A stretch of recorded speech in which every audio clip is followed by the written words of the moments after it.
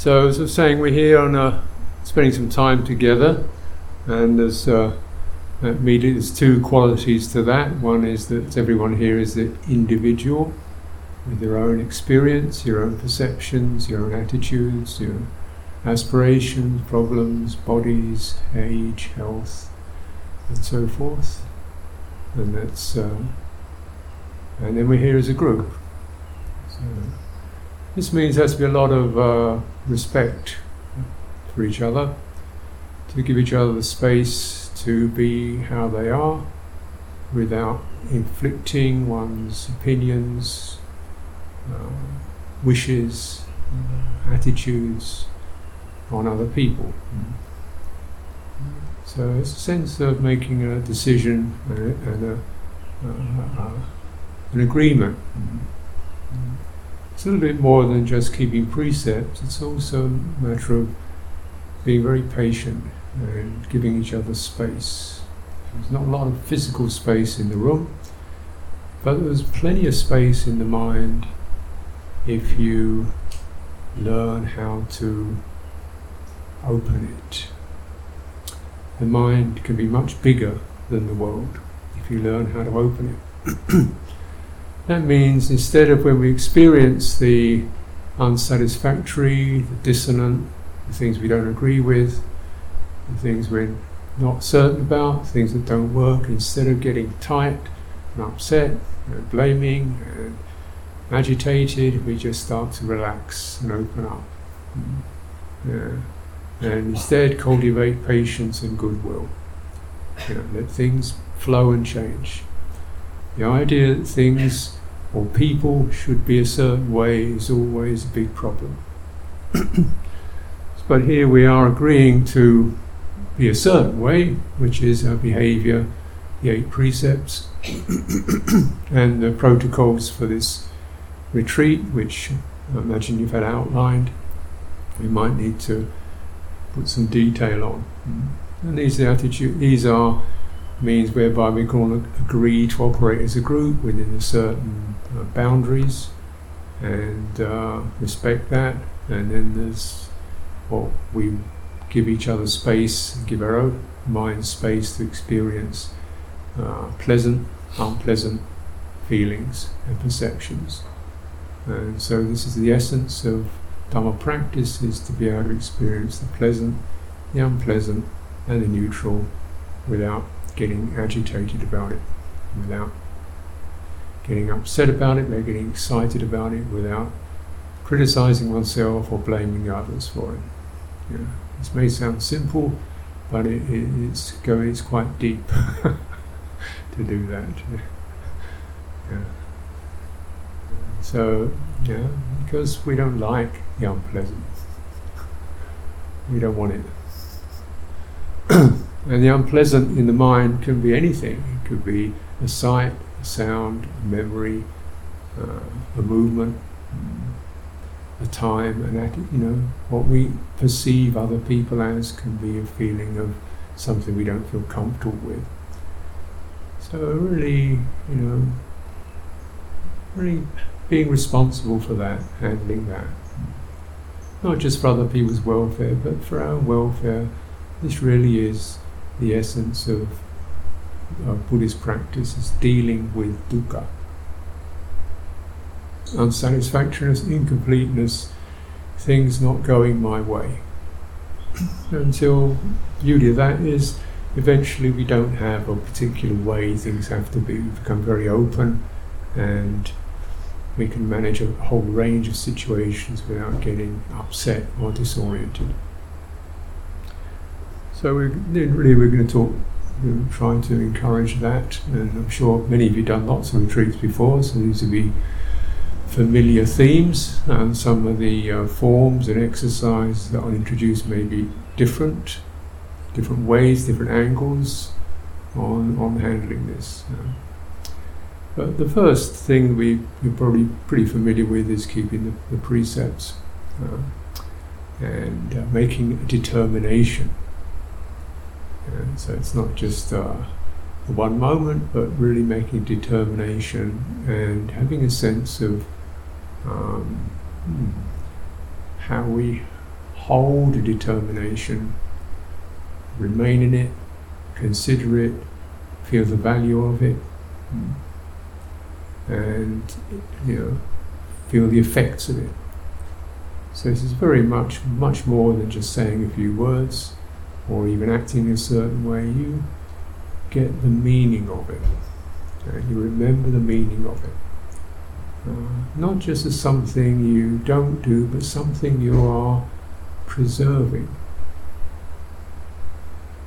And if we consider more widely, we can see that the sense of moral concern, conscience, or hiriotava, it's called conscience and concern, is definitely available for humans. Humans are at their best when they experience this, and we so often see, when we look at the world, this is, by and large, gets lost. People get inflamed with greed, hatred, delusion, and then all hell breaks out. You see in the wars, the corruptions, the crimes, the abuse, the violence, the exploitation of humans, animals, trees, plants, everything exploited, abused. So we are trying here to recollect this sacred quality of sensitivity, respect for other creatures, for ourselves, conscience and concern, because the mind then is beautiful. This is a beautiful mind. And certainly when we cultivate, we're going to meeting unsatisfactoriness, dukkha, it's very important to be able to take refuge in something you feel good about. Often we find retreats quite challenging physically, psychologically, emotionally, not talking, not reading, not looking at the internet, not conversing and so forth. Physical discomfort, sharing dormitories can all be things that we find ourselves challenged by. But then what you can take refuge in, remembering your sense of conscience and concern. This is not just a matter of what you don't do, it's a beautiful quality. The mind honours and respects that. You abide in that. You think, well, at least I don't like this, I don't like that, I'm not going to do it, but I'm not killing anyone. And I don't want to harm any creature. That sense of tender-heartedness. And I want to be honest, I don't want to deceive anyone. Anyone could trust me, I won't take anything that isn't given. And reflect upon this. So this is much more than just taking a precept, it's also holding the value of it as a constant beautiful quality. And that's why the precepts are considered to be like flowers. So someone who keeps precepts is someone who's wearing the garland, the flower garland of something beautiful. Beautiful mind. And so to really consider it, reflect upon it, notice that in yourself which wishes to and inclines to and determines that. Then you have something you can respect and treasure, even when the mind gets upset. We can go to that. Beautiful quality. So this is something that we all have in common. We all cultivate this and more, refrain from other things. So developing the spirit of conscience and concern, and also the spirit of simplification, renunciation, putting aside what isn't really necessary for this time. So entertainment, reading, taking photographs, cameras, iPhones and so forth, things that we are okay in their time, but we're trying to simplify so we get a clearer focus. Mind is then focused internally, externally, and both. It's not adorning experience as it happens, without being adorned, decorated, trimmed, pruned, glamorized, just as it is. And it's really this simplicity. So this is the spirit of this retreat time.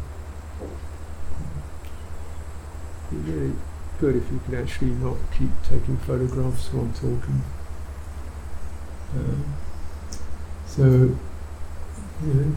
this time now, people sometimes say, is this a Vipassana retreat or an Anapanasati retreat, or it's a Dhamma retreat.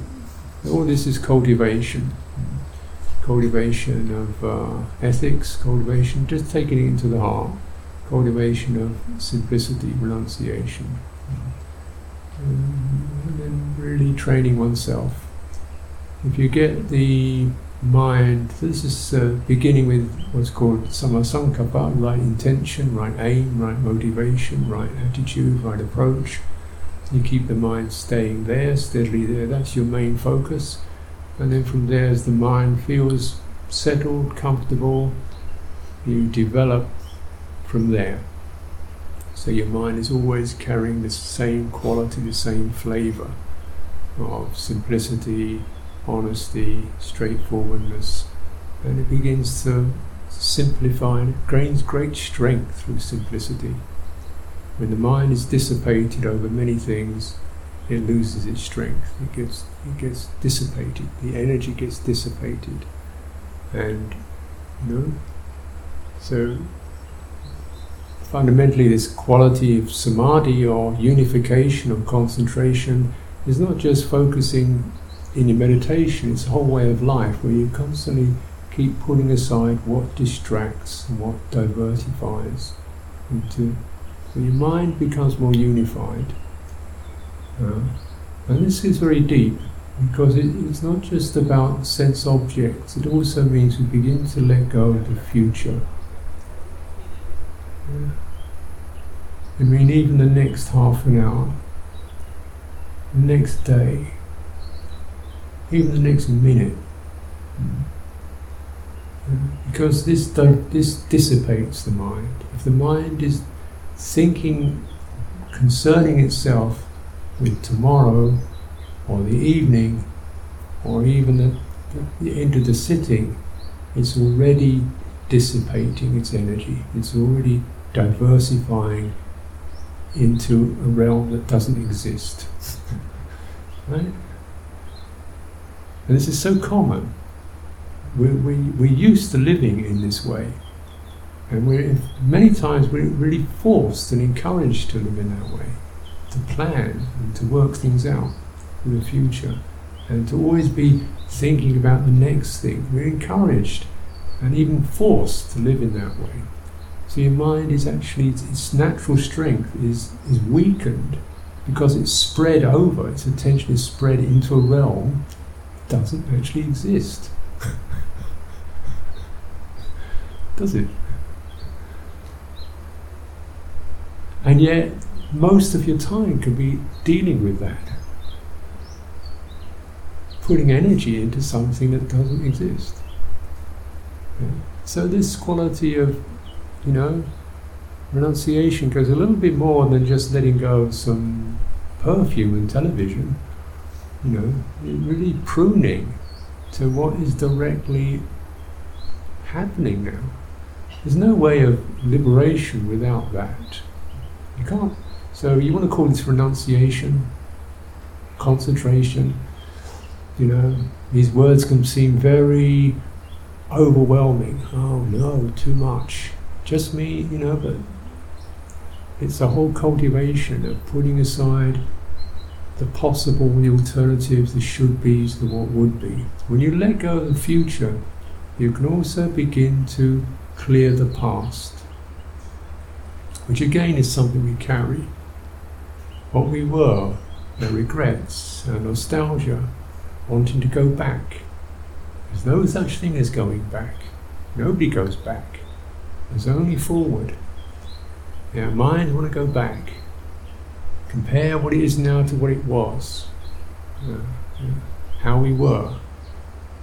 And so how we think we were and how we think we could be in the future, we get this idea of progress.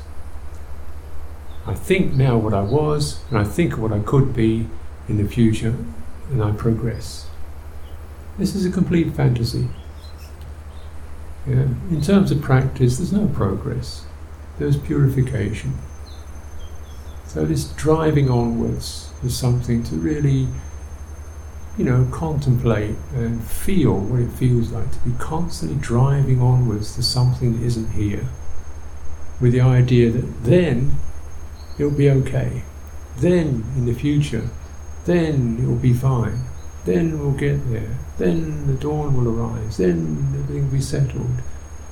We're carrying, the mind which is in that state is carrying a particular quality, bhava tanha, craving to become. And if it's infected with that now, you can be sure that tomorrow you'll have the same disease. And tomorrow you'll be thinking about the next day. And the end of the week you'll be thinking about the end of the year. And the end of that year you'll be thinking about the end of 5 years. And what because you're carrying the same infection, the same virus. It's called bhava, becoming, craving for existence, for a future. Now you may very well think, well, it's impossible. Everybody has a future. I definitely have a place, a home I could look after, and a dog, and an uncle, and a family, and da-da-da-da-da. Where are they? I can't see them. Do they live in your mind, do they? You have a house and a dog living in your mind? And a family and a job living in your mind? It must be pretty busy in there. How did they get in there? How did you get so much of the world got inside you? How did it happen? It's the imagination, isn't it? Yeah. And we live with that. Yeah. And does it ever work out? Does it work?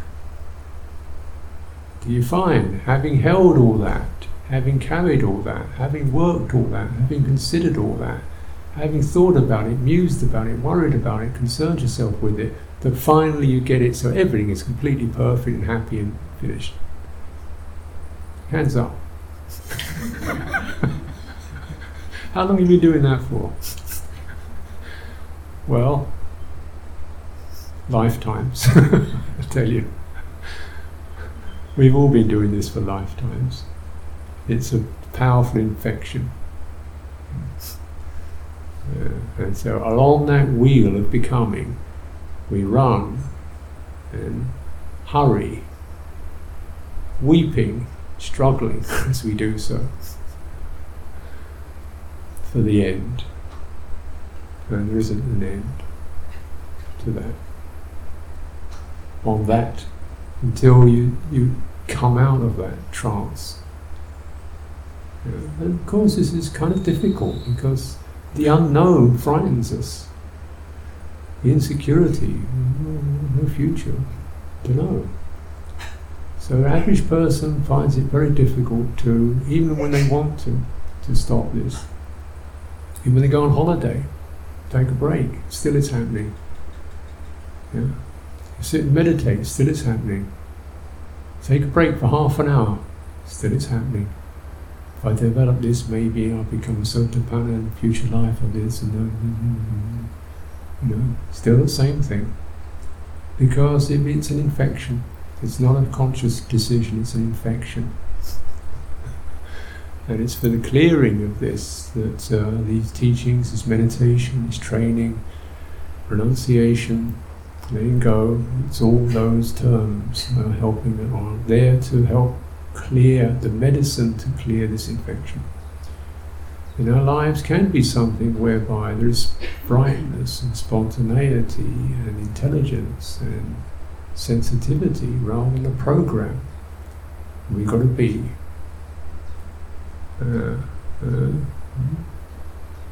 Why it's so difficult? Because we don't know. And that gives rise to a sense of wavering and uncertainty.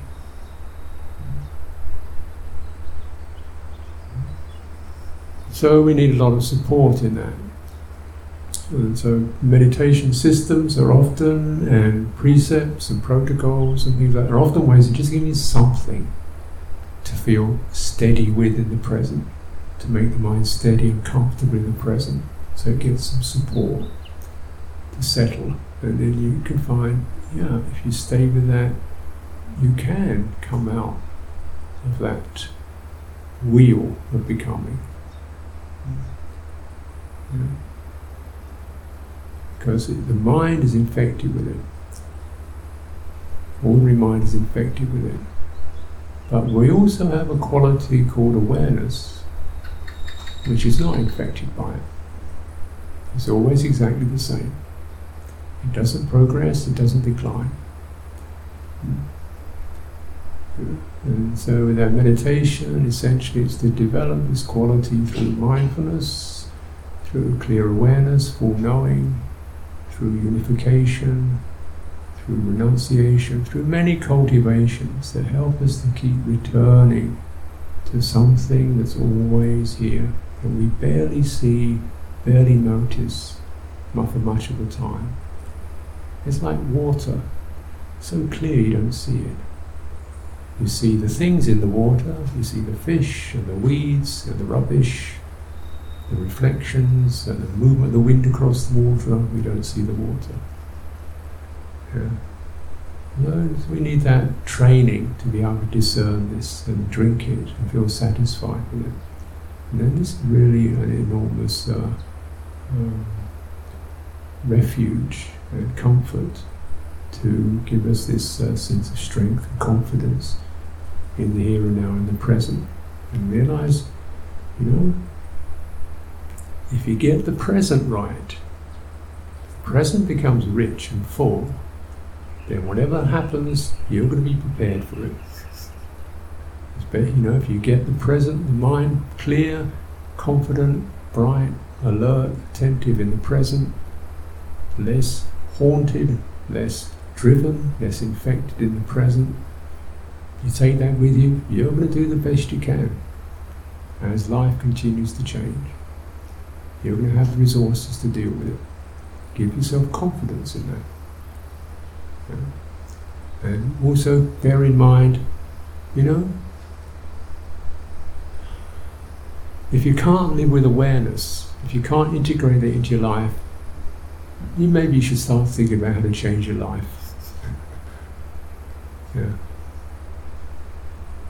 What are we here for? What are we born for? What's the point of being a human being? Job? No. Pure cultivation of what's deeply, truly human. This is the gift, possibility. The rest of it is just supports that. This is a retreat to spend some time even thinking clearly, carefully, what's important, what's worth bearing in mind, what do you treasure, what is your treasure, where is that? And so it's a little bit more than just doing a particular meditation system, though these are definitely helpful for exercising, developing attentiveness, developing goodwill. Definitely these things are helpful, but meditation is just the support for Dhamma. Dhamma is the main thing.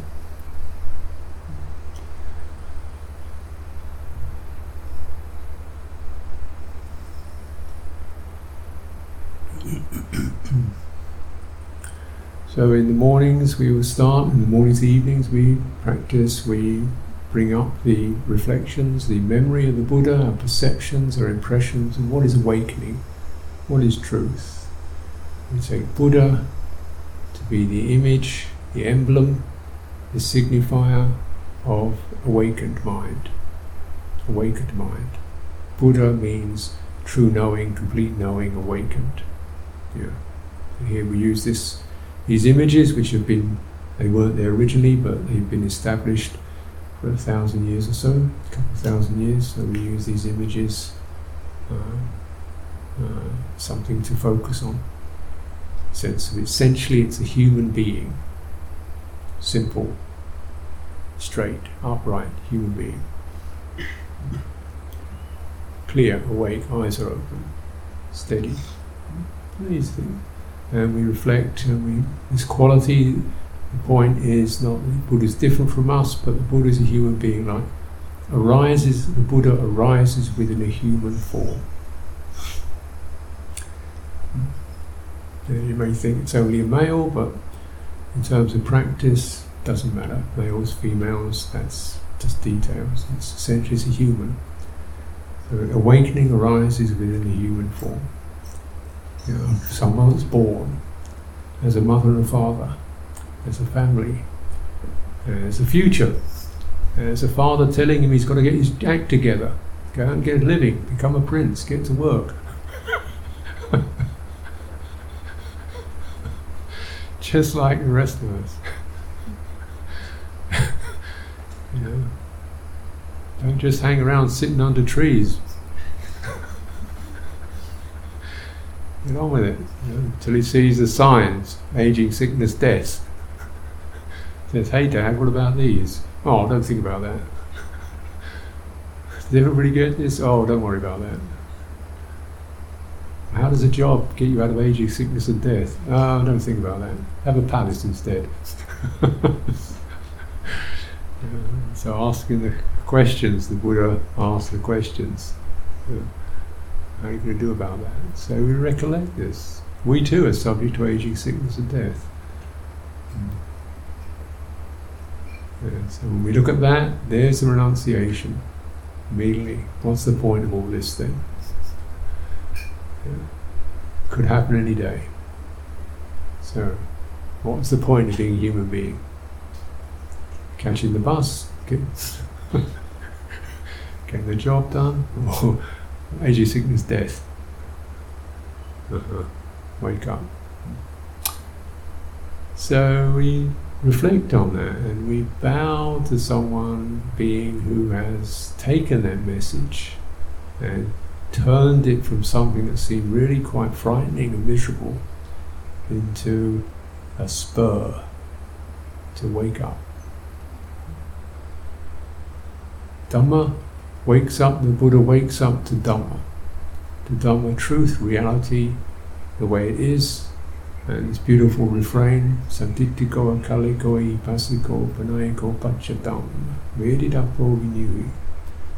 Look at the words, consider the words, direct, not delayed in time, inviting you to have a look, leading you inwards, pertinent, opanayiko, pertinent, realizable, accessible, directing you inwards, pachatam, to be known in yourself, to be realized and fully experienced in yourself. Vedidapo vinyui, to be seen, to be understood by the wise. So seeing this Dhamma is wise. Let me just consider, what's that? Direct. What's direct experience? So kaliko, not about movement in time, not about future, past, direct experience now. What's it telling you? What does it always tell you? What's the common theme of it? Probably, to me, what it tells me is there's awareness of this experience. There's awareness of sights, sounds, pain, pleasure, happiness, unhappiness, disappointment, enjoyment, friendship, hostility, all of it. It doesn't change. Doesn't matter where you are, it's like that. Kaliko, ehipasiko. Notice that. That's pretty amazing. We're not just the moods and the feelings and the impressions and the ups and downs. There's something else. Worth looking at? Interesting? Useful? Follow it. What's that? Opanayiko, leads you inwards. Pachatam. Know it in yourself. Vedidapo vinyui. Be realized by the wise. It's a wise quality. It's not a forceful quality. It's a wise, attentive intelligence. This is a marvelous statement to me. Yeah. If you say, what do Buddhists believe in? This is it. It's not a belief, is it? It's a practice. You compare that. Do you believe in the end of the world, in God created the world, God didn't create the world? How many gods there are? They hairy, blessed, live on clouds, got elephant heads. Love you, don't love you, or whatever you've got to know. You don't believe in all these things. You directly experience. It's an amazing statement. To found cultivation upon that. Upon that. Really handing responsibility back to the individual. So you know it. You can know this. And you can only know this for yourself. It doesn't matter how many times somebody else tells you it, they can only help you to remind yourself of something you already have. Isn't that an amazing statement? Both profound and also incredibly respectful. Right? You know it. You can know it. And you've got to get it for yourself.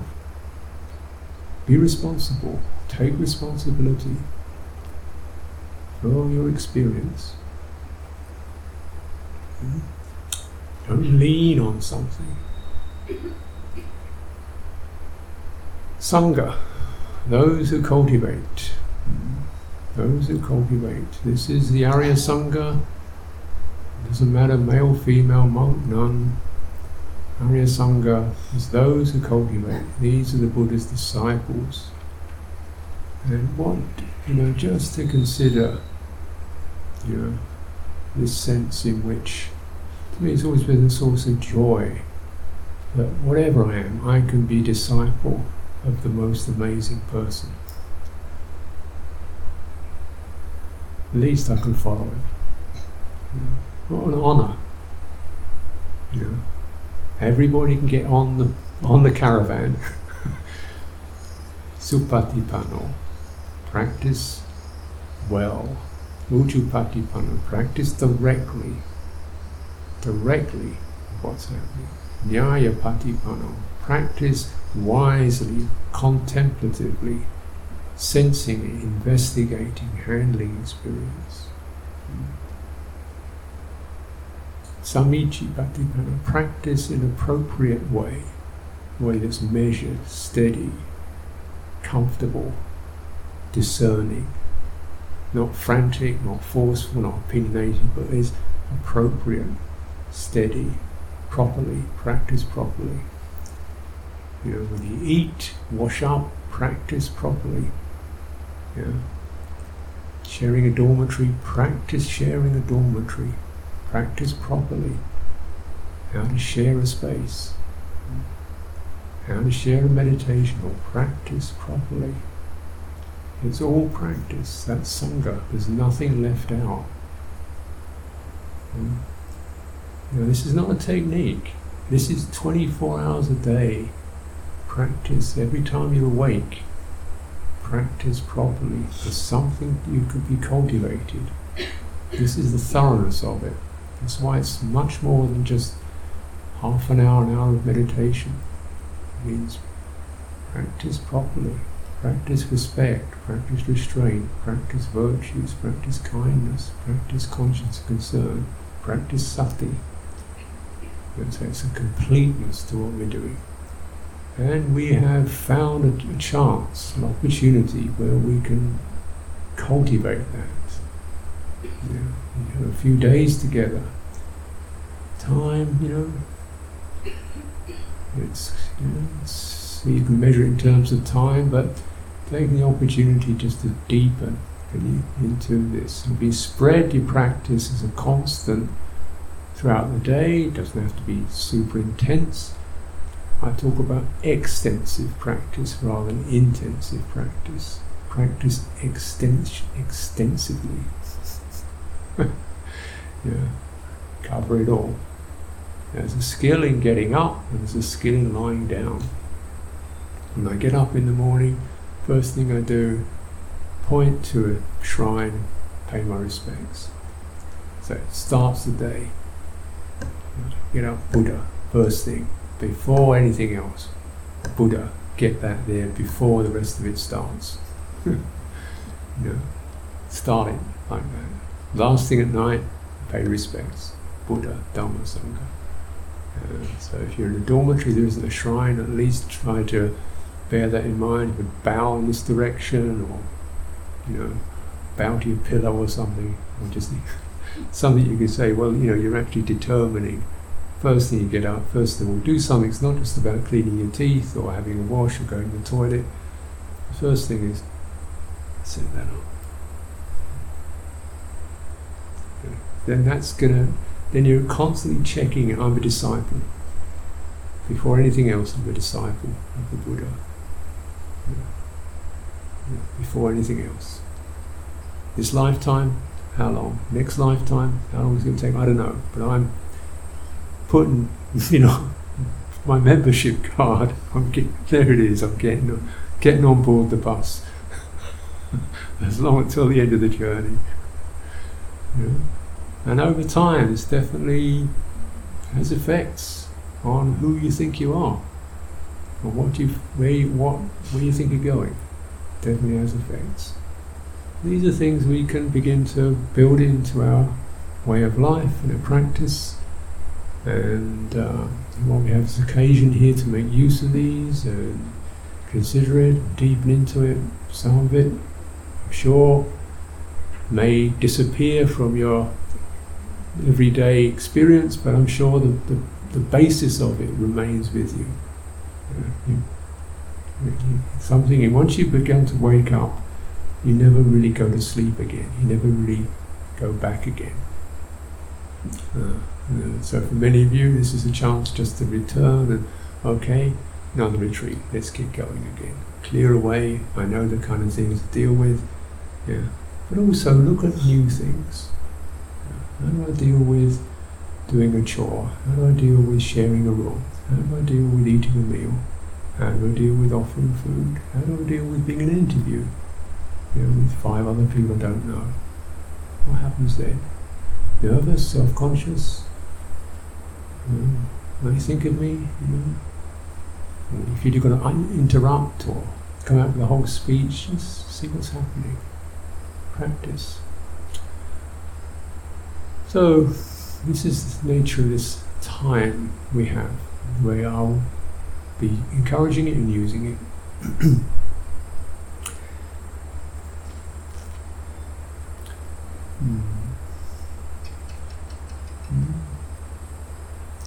So, and probably, one of my main themes, those who've been on my retreats before have told me what I teach. They don't really, they've sort of said, what you teach is this. Oh, okay. So I seem to teach mindfulness of body a lot. I agree with that. And because I don't know what anybody else teaches, you see, so I just taught stuff. But I have also teach Qigong, and that's something I recognise is different from what other people teach. I use that as a part of an exercise for developing fuller quality of body awareness.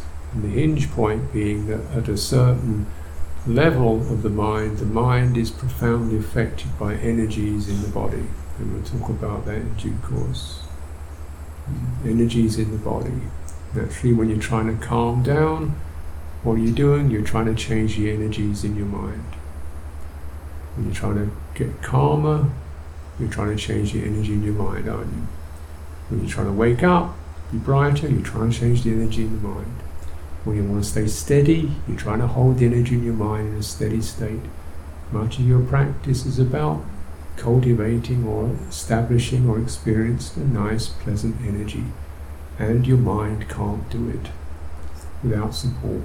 But your body is a very handy medium, because your body knows how to do it. Your body knows how to calm down, even when your mind doesn't. And probably, if you're honest about it, you probably recognise that a lot of the time you're not really that aware of your body, because you're thinking and looking at stuff and busy doing things. So this, I hope, will be helpful for you. So, recognising that perhaps many of you have travelled today or just settling in, as I am. I've been here a few days, but still I'm settling into the session. So I think it's enough talking, but I'd like to perhaps spend some time with you, just beginning to guide you into some settling practices, settling into your space, since you've had to learn lots of things to do and don't, and where to be and where you are. So your mind is, kitchen, meditation hall, dormitory, lavatories, times, protocols, lots of stuff to think about. So, don't have to get it right on day one, but there it is, you'll pick it up. Let's just put all that down for the time being, and sit quietly and welcome yourself. However you are, welcome yourself into the present. You are with friends.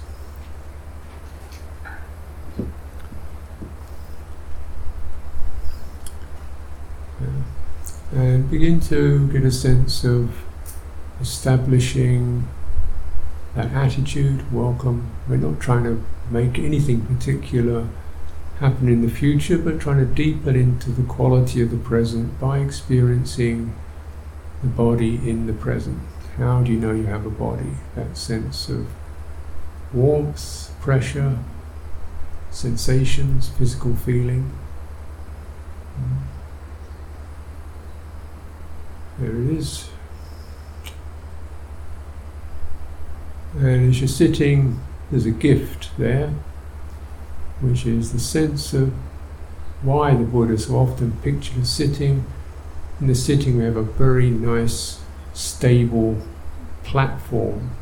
Our legs, our backside is on the ground, and that's a pretty steady anchor. You can feel that area of your body, a triangle, or if you're sitting on a chair, try to sit so that your really legs are slightly spread, so you get that sense of a triangle, nice firm basis, and setting onto that. Feel the sensations there. If you're sitting on a chair, it also helps to feel the soles of your feet. And sitting there, and for a few moments just focus primarily on that, and as you're relaxing your thoughts, your mental attitudes, try to amplify or give more attention to the physical sensation in the base of the body. It's agreeable or slightly disagreeable or whatever it is, but the fact that it's there, and it represents a quality of groundedness. It's not running around.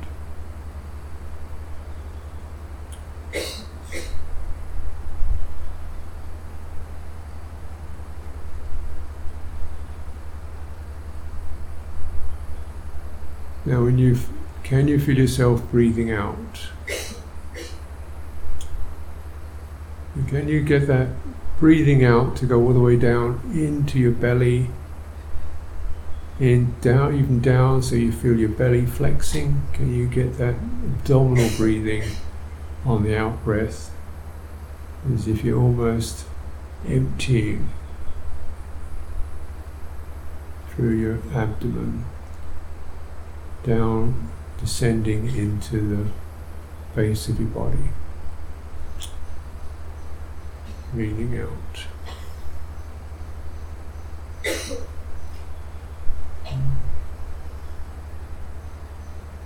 And as you're breathing in, and the in-breath comes in by itself, be aware of this sense of the column of the body rising up from the ground, something like the trunk of a tree, a very simple form, the upright direction. Yeah. So building up that sense of this column of the body rising from the ground. Maybe only get the lower section, the abdomen, start low and begin to spread your awareness to the diaphragm, and then can you find you're aware of your back and your between your shoulder blades.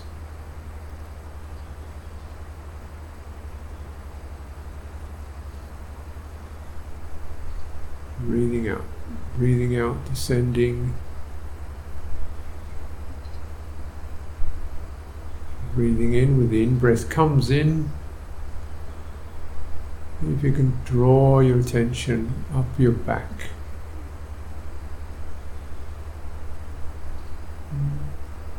Draw the lower lumbar region in. And coming up your back. See how high it goes. Sometimes you can't get all the way up to your head, but you get up, say, to the middle of your body, the torso, swelling and then breathing out. Establishing simple, steady basis. Okay, so with this, you don't have to have your eyes closed. You can do whatever you like with your hands. I've made instructions on that. So be aware of tendency when you close your eyes, you can go into thinking or you're going to sleeping. Because that's normally you do when you close your eyes. You close your eyes, you go to sleep. Why else would you close your eyes?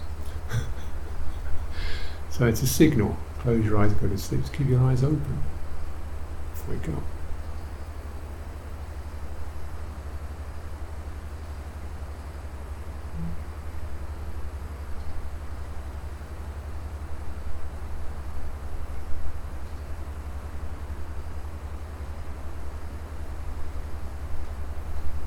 And you can use your eyes, your visual focus, as a support. Now, the way we do this is when your eyes are open, you can see all kinds of things. See me, person's back in front of you, the shrine, the wall, and so forth. But instead, try to use your eyes to establish the limits of your visual field. So I'm sitting here and I see the clock and the sign and the people. Now it could also be just the edge of my vision, I can just about see some green hills on the sides of the hall and then beyond. I could just detect a sense of a space outside with some sort of greenery in it. And I keep pinning my attention to that frame till what's in the middle, in the center, becomes less impactful. It's very wide focus. And it's very still.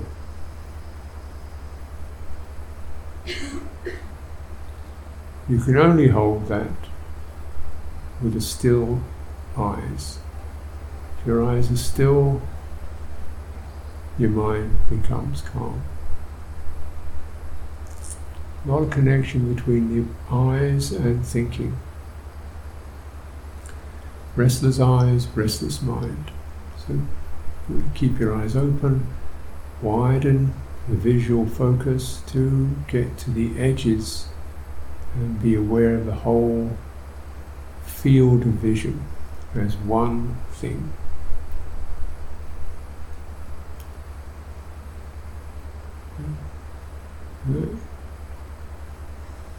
It's got a certain wakefulness to it.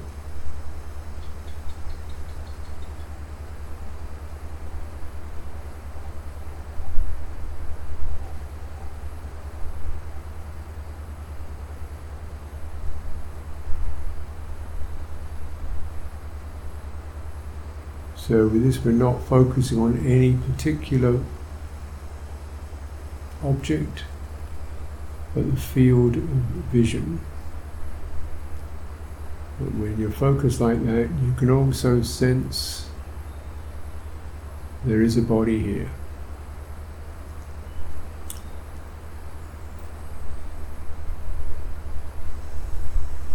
It's a wide focus. You feel the rhythmic process, sensations, rhythmic process.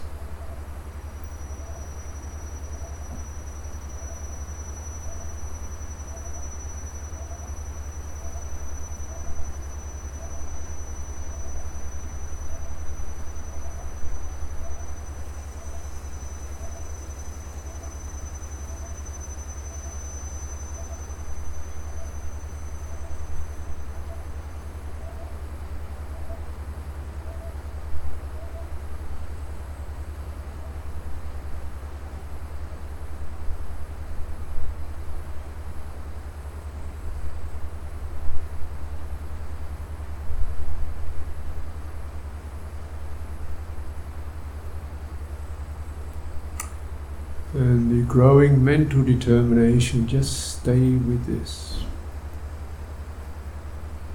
It's got a steadying effect. It's wakeful, it's steady, it's stable. That's a frame. Within that frame you can feel physical sensations, breathing in, breathing out, probably thoughts, inclinations, drives, mental fluctuations. Let's hold the frame, let all this stuff roll through. Maintain the stability and the frame.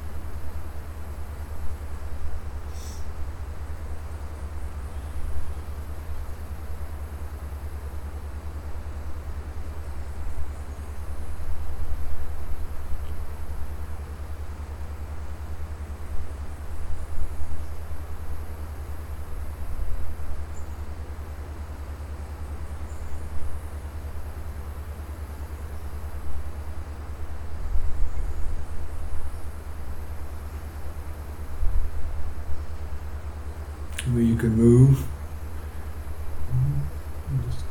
You're aware of bodily feeling and sensation and so on.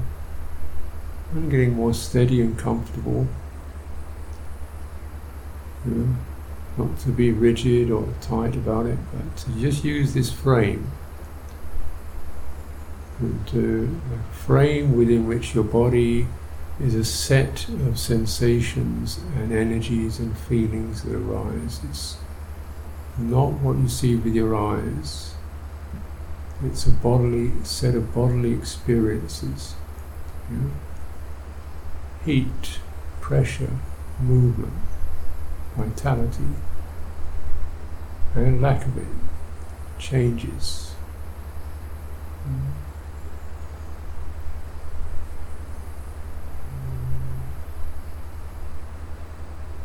Cultivate a quality of attention that is inclined towards making this comfortable, settled. Whatever we don't need, we relax. Whatever muscle you don't need, it's in your eyebrow, your chin, tongue, your fingers, you don't need it, switch it off.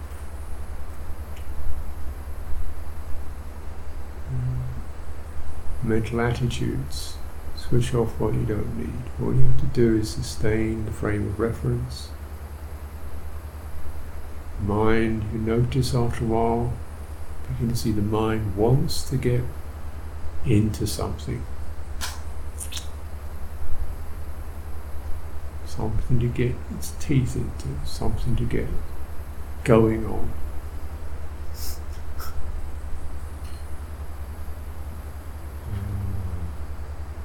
Let's check that.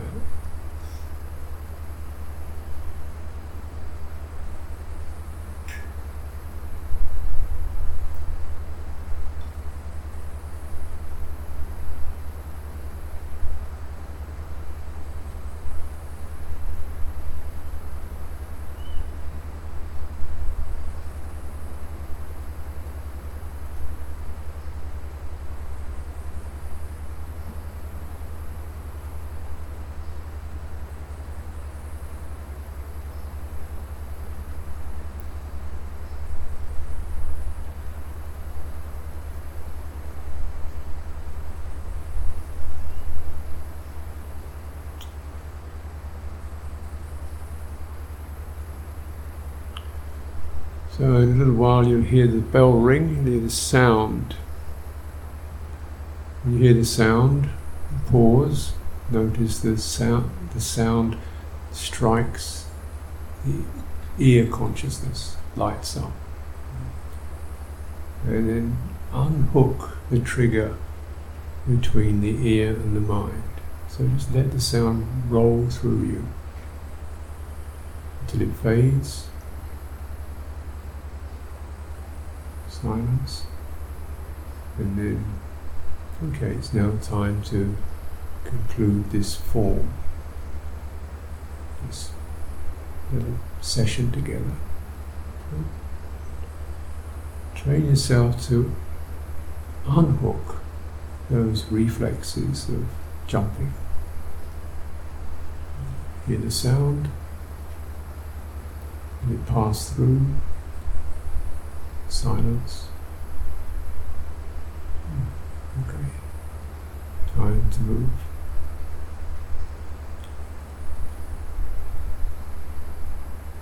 And when you move, first go into your body. Before you move in terms of going to the next thing in your mind, just go into your body and feel the textures of your body and the muscles and wiggle. You have to come back into this and look around where you are. It's time to leave the hall, pay respects, bow 3 times, and begin to navigate your way out of the hall, recognizing there's 70 people and there's one door.